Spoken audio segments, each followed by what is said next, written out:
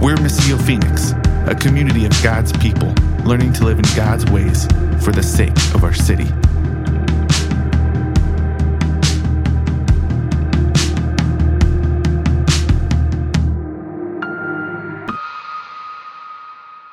the crowds, went up, and after he sat down, his disciples came. Then he began to teach them, saying, "Blessed are the poor in spirit, for the kingdom of heaven is theirs. Blessed are those who mourn, for they will be comforted. Blessed are the humble, they will inherit the earth. Blessed are those who hunger and thirst for righteousness, for they will be filled. Blessed are the merciful, for they will be shown mercy. Blessed are the pure in heart, for they will see God.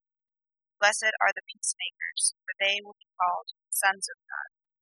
Blessed are those who are persecuted because of righteousness, for the kingdom of heaven is theirs. You are blessed when they insult you, persecute you, and falsely say every kind of evil against you. Be glad and rejoice, because your reward is great in heaven. For that is how they persecute the prophets. Father, we pray that you would help us to hear your word addressed to us this morning, that we would have our eyes and ears and minds opened to receive what you are speaking. God, that you would speak through me, that I would be out of the way, that you would do what you want to do in your people today. We ask this in Jesus' name. So I was gone last week. I missed gathering with you all. I still haven't even had a chance to listen to Will's sermon yet, but he was teaching through the wedding when Jesus changes water into wine. And I was at a wedding, actually. It was at my brother's wedding. I was officiating it in Oregon. And surprisingly, it went very well. For my family, there was no drama at all, which, you know, my family, that was a gift from God. The only drama that happened at the wedding actually came from somebody who wasn't part of our family and no one really knew. He was like dating a bridesmaid for about 2 months and came to this wedding and had a little bit too much.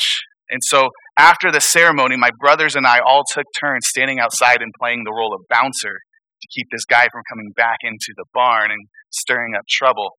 And I was thinking how ironic it was that the text that we were in that week was Jesus turning water into wine, and I was just praying that he would actually get rid of the wine that day at that wedding. It was pretty crazy. But after that, we had a great time celebrating as a family. There was one day where we went to this, my brother asked, "Do you want to go to the watering hole with us?" And I thought he was talking about a pub or something. I was like, "Yeah, sure." But it turns out it was an actual like watering hole. And so there's this ravine and there's a waterfall coming down, and there's this cliff that you could jump off of. And the water goes so deep, so you can just jump right into the water. And so our kids actually did it. They went and they jumped off of the cliff, and I wasn't going to do it. I didn't want to get my hair wet, so I was like, no, I'm good. But there were a couple kids who were like, hey, I'm a little nervous. So I said, okay, I'll go with you. So I jumped with them, and it was so fun. So then my 2 younger brothers went to the highest point of the cliff, just about twice as high. They're like, we're going to jump off of this now. I was like, I can't let my little brother do this, and I don't do it. But the first time I ever said that, I ended up breaking my arm skating down a hill. So that was kind of going through the back of my head too, but I was like, you know what? You only live once, right? So went up, it was me and my 2 younger brothers, and count of 3, the 3 of us all just ran and jumped off of this cliff together. And as soon as I hit the water like smacked me in the ears. The force of the water, the pressure, it was literally like getting punched in the ears. It was so hard. And then the water was so freezing cold, it like shocked my system. And then I went down so deep that I didn't know where I was. I was like, is that the bottom? Or is that the bottom? I don't know. And then finally, it felt like an eternity. I came back up.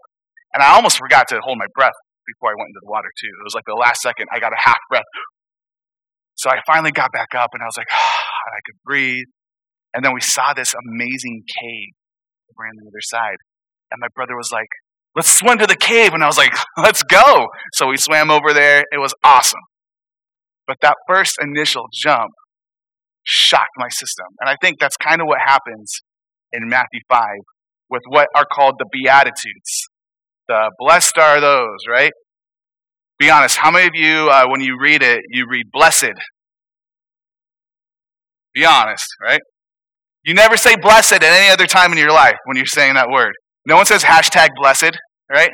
We say blessed all the time. But there's something about like reading from here, you just want to say blessed. Blessed are those. And so when Jesus is sharing these ways that you are blessed in life, it's called the Beatitude, which is the Latin word means blessings. It's a shock to everyone's system. See, who's there right now are 4 categories of Jewish people who are trying to figure out who this Jesus is. You got the Pharisees, the Sadducees, you have the Essenes, and then finally the Zealots. So Jesus had been going around and he had been doing all kinds of things since his first miracle, turning water into wine, and he's starting to get attention, and people are going like, what in the world is happening with this guy? We got to check him out. And so at this point, there's a crowd following him now, and he leads them up to this mountain, and he goes, okay, now that I got your attention, have a seat. Let me tell you some things. And the groups of people who are there, the Pharisees are people who, they're holding on to the law of the Old Testament. They're holding on to the law of the old ways. How God had come and spoken to Moses, this is how I want you to live. Well, guess what? Now they're captured by Rome. They're oppressed by Rome. Rome has total control over the whole world as they know it. So they can't really live the ways God had fully called them to live. But the Pharisees are trying to hold on to that still. They're saying, hey, let's get back to the law. And then you got the Sadducees. And the Sadducees, they're religious too, and they're trying to follow God's ways, but they're also a lot more comfortable with the ways of Rome. So what they're doing is they're adopting the Roman Empire and their lifestyle into the lifestyle of following after God, Yahweh. So they're going, hey, let's just get along with Rome, right? Then you got the Essenes, and the Essenes are like, this is crazy. This world's crazy. And this government's insane. So what we're going to do is go hide out in the mountains a little bit, or go off into the wilderness, and we're going to create our own little commune. I was sitting around with some friends last night, and they were joking about starting a commune. And I was like, you guys are sounding a little cultish. I told people we're not a cult. Come on. So this is what the Essenes were doing. They would go off kind of like a monastery, like monks, and they would have their own little separate way of life, right? So they're just trying to get out. And then you had the Zealots. The Zealots were going, this is not the way God called us to live. Rome is not following the true God. We got to fight them. We got to take power back, and we got to do it by any means necessary. So you had the Pharisees who were trying to get back to the old ways. You had the Sadducees who were just trying to get along with everybody. You had the Essenes who were trying to get out of the craziness. And then you had the Zealots who were just trying to get crazy. They were trying to throw down, right? And so all of them come here, and they all have this expectation of, if this is who he says he is, if this Jesus is who John, the guy who baptized him, says he is, if he really is the person who has come from God and come to make all things right, let's hear what he has to say. And they're all expecting him to say something that fits their own agenda. And Jesus starts saying stuff that just like smacks them in the ears. It's a shock to their system. It knocks the breath out of them for a moment. And finally, when they would come up out of the water, there's a choice. It's like, do I want to swim to the other side and follow this Jesus? Or I just want to go back to my old ways? So Jesus starts saying some things that are radical. And I wish that we had the time to do like a whole series just on this, on the beginning of Matthew 5, on what's called the Beatitudes. This is the start of what's known as the Sermon on the Mount. And what I love about this is like, this is Jesus preaching, so if you don't like any of it, it ain't my fault. This isn't my sermon. This is Jesus' sermon, and I just get to say what Jesus said. But this is what kicks off a whole series of teachings from Jesus called the Sermon on the Mount. And we could just spend like weeks and weeks, maybe months, just looking at these 12 verses. We don't have time for that because we're doing an overview of the whole Bible. And so maybe one day we'll come back into that. There's actually, at the end of this, I want to share with you a way that I could invite you in to dive deeper into this with me over the next couple months, outside of Sundays. But I'll get to that. But the main gist of what Jesus is saying here is this. I want to read it again. I want you to see if you can pick up a pattern. Verse 3, blessed are the poor in spirit, for the kingdom of heaven is theirs. Blessed are those who mourn, for they will be comforted. Blessed are the humble, for they will inherit the earth. Blessed are those who hunger and thirst righteousness, for for they will be filled. Blessed are the merciful, for they will be shown mercy. Blessed are the pure in heart, for they will see God. Blessed are the peacemakers, for they will be called sons of God. Blessed are those who are persecuted because of righteousness, for the kingdom of heaven is theirs. We got to stop for a second and ask the question, what does that word blessed mean, or blessed, right? What does that word mean? And in its most simplest term, the most simple translation is it just means happy. And everybody wants to be happy, right? Like, who does not want to be happy? You're lying. Stop lying to us. Everybody wants to be happy. But this is a deeper thing than just being happy. Like when you eat a really good burrito and you're like, oh, that made me happy right now, right? Like this goes much deeper than that. This is like the deepest sense of joy, fulfillment, contentment. Blessed. We throw that word around a lot in our culture. Like every Instagram post is like, I just hit my PR in CrossFit this morning, #blessed, right? Like, no, this is the most deepest yearnings of your heart. This is what you want. Jesus is telling you how to get it. How do you think you get it? How do you have all those deepest desires of your heart met? Because the reality is a lot of us are coming into this the same way those four groups of Jewish people did, right? The Pharisees, Sadducees, Essenes, and Zealots. We all have our own agenda. We all think the world is messed up in a certain way, and we all have our ideas of how to fix it or get away from it. And we all want to live the blessed life. But this messed up world, it's in the way. So Jesus is saying, let me tell you how to do it. Blessed are those who are poor in spirit. Like, that's not the thing you would expect him to say next. Blessed are those who have everything they want, right? And blessed are those who are poor in spirit.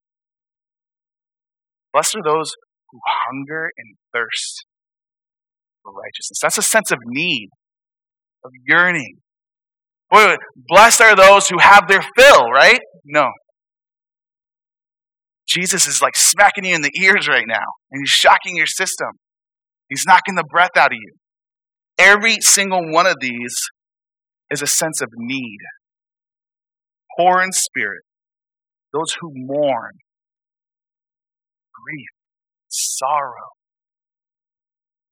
Those who are humble. That's not what our culture says, right? Blessed are those who are strong, who are mighty, who are powerful. Those who stand up and take charge, who are strong leaders. No, Jesus says, blessed are those who are humble. Those who actually will take a back seat. Those who will go to the end of the line and let others go in front of them. Those who will be willing to give the last thing they have in order to bless another person. Those people are blessed, Jesus says. Hunger and thirst, the merciful. Man, if somebody wrongs us in our world today, like, mercy is the last thing on our mind, isn't it? Like, you don't understand what that person did to me. They're going to get theirs. Or I'm going to cut them out of my life. Like, we have a whole culture of even counseling that is convincing us if someone wrongs you, that's toxic behavior, cut them out of your life. And listen, there is a place for that, right? There's a place for that when there's like abuse and things like that. So please don't hear me wrong on that. But Jesus is saying something extreme here, to show mercy to those who have wronged you. Peacemakers. We're not about peacemakers. We're not about highlighting and exalting the one who makes peace. We're about the ones who are right. Everybody else is wrong. No matter what side of the aisle you're on politically, it's like that side just needs to be dealt with. They need to go away. We need to show them the right way, and they need to come over to our side or else. Jesus is saying, no, make peace between these two. This story, Scripture tells us that Jesus actually tears down the dividing wall of hostility between two groups of people. What he does is he brings them together as a people. You know who else was here listening to this? The 12 people Jesus called to follow him to be his disciples. And out of that 12, they're all radically different from one another. But let me just give you an example of two of them. You got Peter, who is one of those zealots. He wants to go and he wants to fight against Rome with power, with might, with a sword, and take back what's theirs. He loves his people, Jerusalem. And then you got Matthew. Matthew's a tax collector. Now, we don't like the IRS in our day, but this was way worse back then. A tax collector back then was a Jewish person who decided to work alongside the Roman government to take from his own people, give it to Rome, and skim some off the top for himself. So this was a traitor. You got Peter, a zealot who loves his people. Matthew, a tax collector who's a traitor to his people. The zealot would have wanted to chop him down with a sword. And Jesus called them together to be not just friends, not just fellow students, but to be brothers. Peacemaker. Amen. Is that what I heard? Amen. That's right. Y'all can let out some amens every now and then. This is what he says. Blessed are you who are persecuted. I don't know about you guys, but if I'm feeling all these things like hungry, thirsty, angry, like if I'm feeling like people are walking all over me, if I'm feeling poor and beaten down, and I'm feeling like I'm being persecuted, that doesn't make me feel very blessed. Jesus is saying, if you want to be in my kingdom, this is a whole different way of viewing life. It's not that you got to start checking these things off your list and go, man, like I've been feeling pretty good about myself. I guess I got to beat myself up now and be poor in spirit, right? That's not what he's saying. This is not a checklist. What he's saying is, those who recognize that you are in need, come and be filled. We started off this gathering this morning with that verse from Jesus. It says, come to me all who are weary, who are heavy burdened. And what will he do? He will give you rest. Actually, I think I have that verse up there, Patrick. I might be going out of order right now, but there's a verse up there where Jesus is saying that, come to me all who are heavy, laden, and broken down. Just go to the first one and we'll see which one it is. Thanks, Patrick. Okay, go to the next one.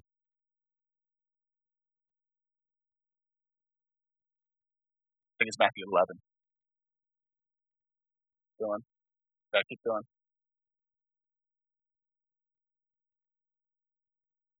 Thank you very much. This is what Jesus says, come to me, all of you who are weary and burdened, and I will give you rest. Take up my yoke and learn from me, because I am lowly and humble in heart. You will find rest for your souls. Do you catch that? Jesus doesn't say, take up my yoke and learn from me because I'm the boss, because I'm the king of the whole universe, because I have the power and the might. All that's true about Jesus. But he says, take up my yoke and learn from me. Why would we learn from him? Why would we follow him? Why would we come to him? Because he's lowly and humble in heart. Doesn't that seem so backwards from the way we view things? But this is what we're told in Philippians. No, I have that one later. Actually, no, I didn't even give you that one. I'm just messing Patrick up. Go to Philippians 2 with me.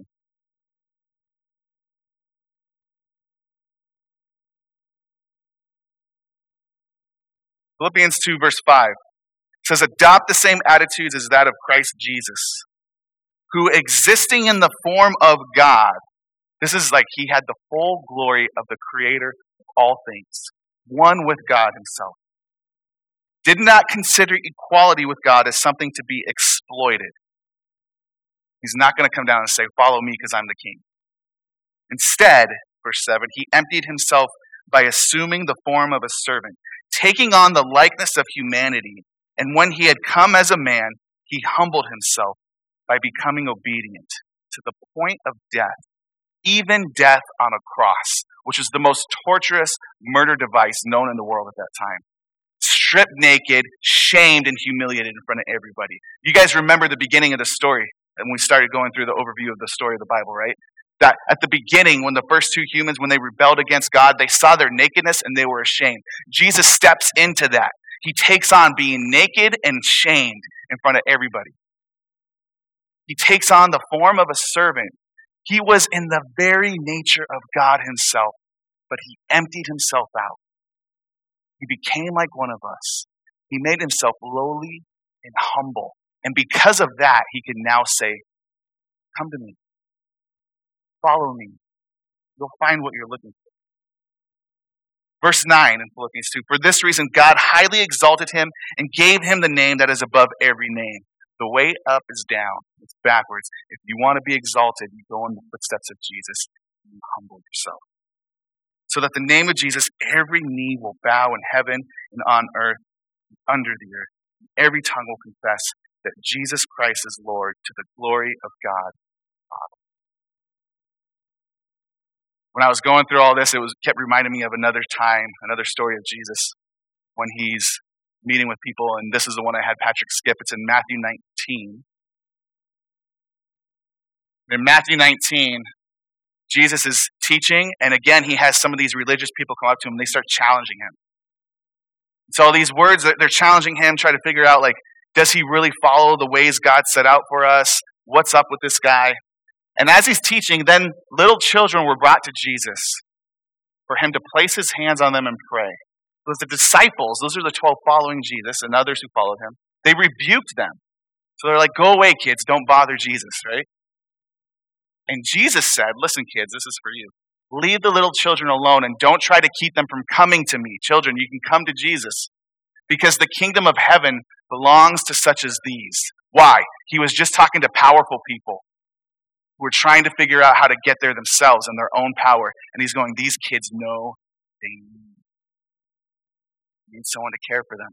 They need someone to feed them. They need someone to shelter them. They're coming to me knowing that I can do those things, knowing they can come to me. Whatever you're dealing with in life right now, Jesus is saying, you can come to me. Let them come to me. Not just children. You can come to him with your addiction. You can come to him with your broken relationships. You can come to him with your anxiety. Let them come to me. The kingdom of heaven belongs to such as these. That sounds familiar, right? Beatitudes. Who are poor in spirit, who recognize they need. And after placing his hands on them, he went on from there. Just then, someone came up and asked him, teacher, what good must I do to have eternal life? He's looking for the checklist, right? And Jesus says, why do you ask me about what is good? He said to him, there's only one who is good. He's talking about God the Father. If you want to enter into life, keep the commandments. So he's saying, yeah, I'm all about the law God set out. So the guy goes, which ones? And Jesus answered. He's like, basically, you know them, right? 10 commandments, he starts reciting off. Do not murder. Do not commit adultery. Do not steal. Do not bear false witness. Honor your father and mother and love your neighbor as yourself. And the guy says, listen, Jesus is setting him up. The guy says, I've kept all these. He's done all the right things on the outside. He's hit his checklist. I've kept all these, the young man told him. What do I still lack? Somewhere deep in his heart, he still has a yearning for the blessed life. He still recognizes there's something there I'm missing. So Jesus says this. You want to be perfect. And that word is not like the way we use the word perfect. It's actually better translated as complete, whole. If you want to be whole, Jesus said to him, go sell your belongings and give to the poor, and you will have treasure in heaven. Then come follow me. When the young man heard that, he went away grieving because he had many possessions. This guy, he was rich, he was powerful, he had it made.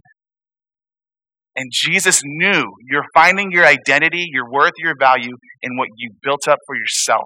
What you need is to find that you are really poor in spirit. What you need is to find that you are lowly. That without me, you have actually nothing. Are you willing to give up the things you've built for yourself, the identity you've made for yourself, in your own work? Follow me.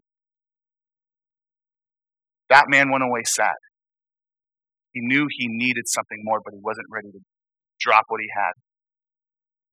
What's our response going to be? Blessed are those who recognize they need Jesus. Come to him tired, broken, weary. Say, I need you. Listen, you don't have to get everything right. You're going to keep messing it up. But Jesus says, if you come to me, I will give you rest. I will be with you through it. And I will teach you how to get up and walk in my footsteps, follow me. Let's pray that we would be those people. Father, we ask that you would help us to walk the blessed life of recognizing that we need you to fill us. We need you to strengthen us. We need you to give us rest. And we thank you, Jesus, that you exemplified all of these things for us by taking on the very form of humanity, by living a life in poverty and obscurity, by serving others, by serving us all to the point of death, by going deep down into the grave, lowly and humble. But we also thank you, Jesus, that you rose victoriously as King with new life in the Spirit of God, and that we are promised the same, that if we follow in your footsteps, that if we submit ourselves to you, we too will be resurrected with new life, that we too will be raised in your glory and live with you in eternity. And so, God, I ask that you would help us to do that. For those here who don't know that, God, that you would stir their heart to come to you. For the rest of us, God, we need to continue to come back to you daily. Help us to do that in Jesus' name.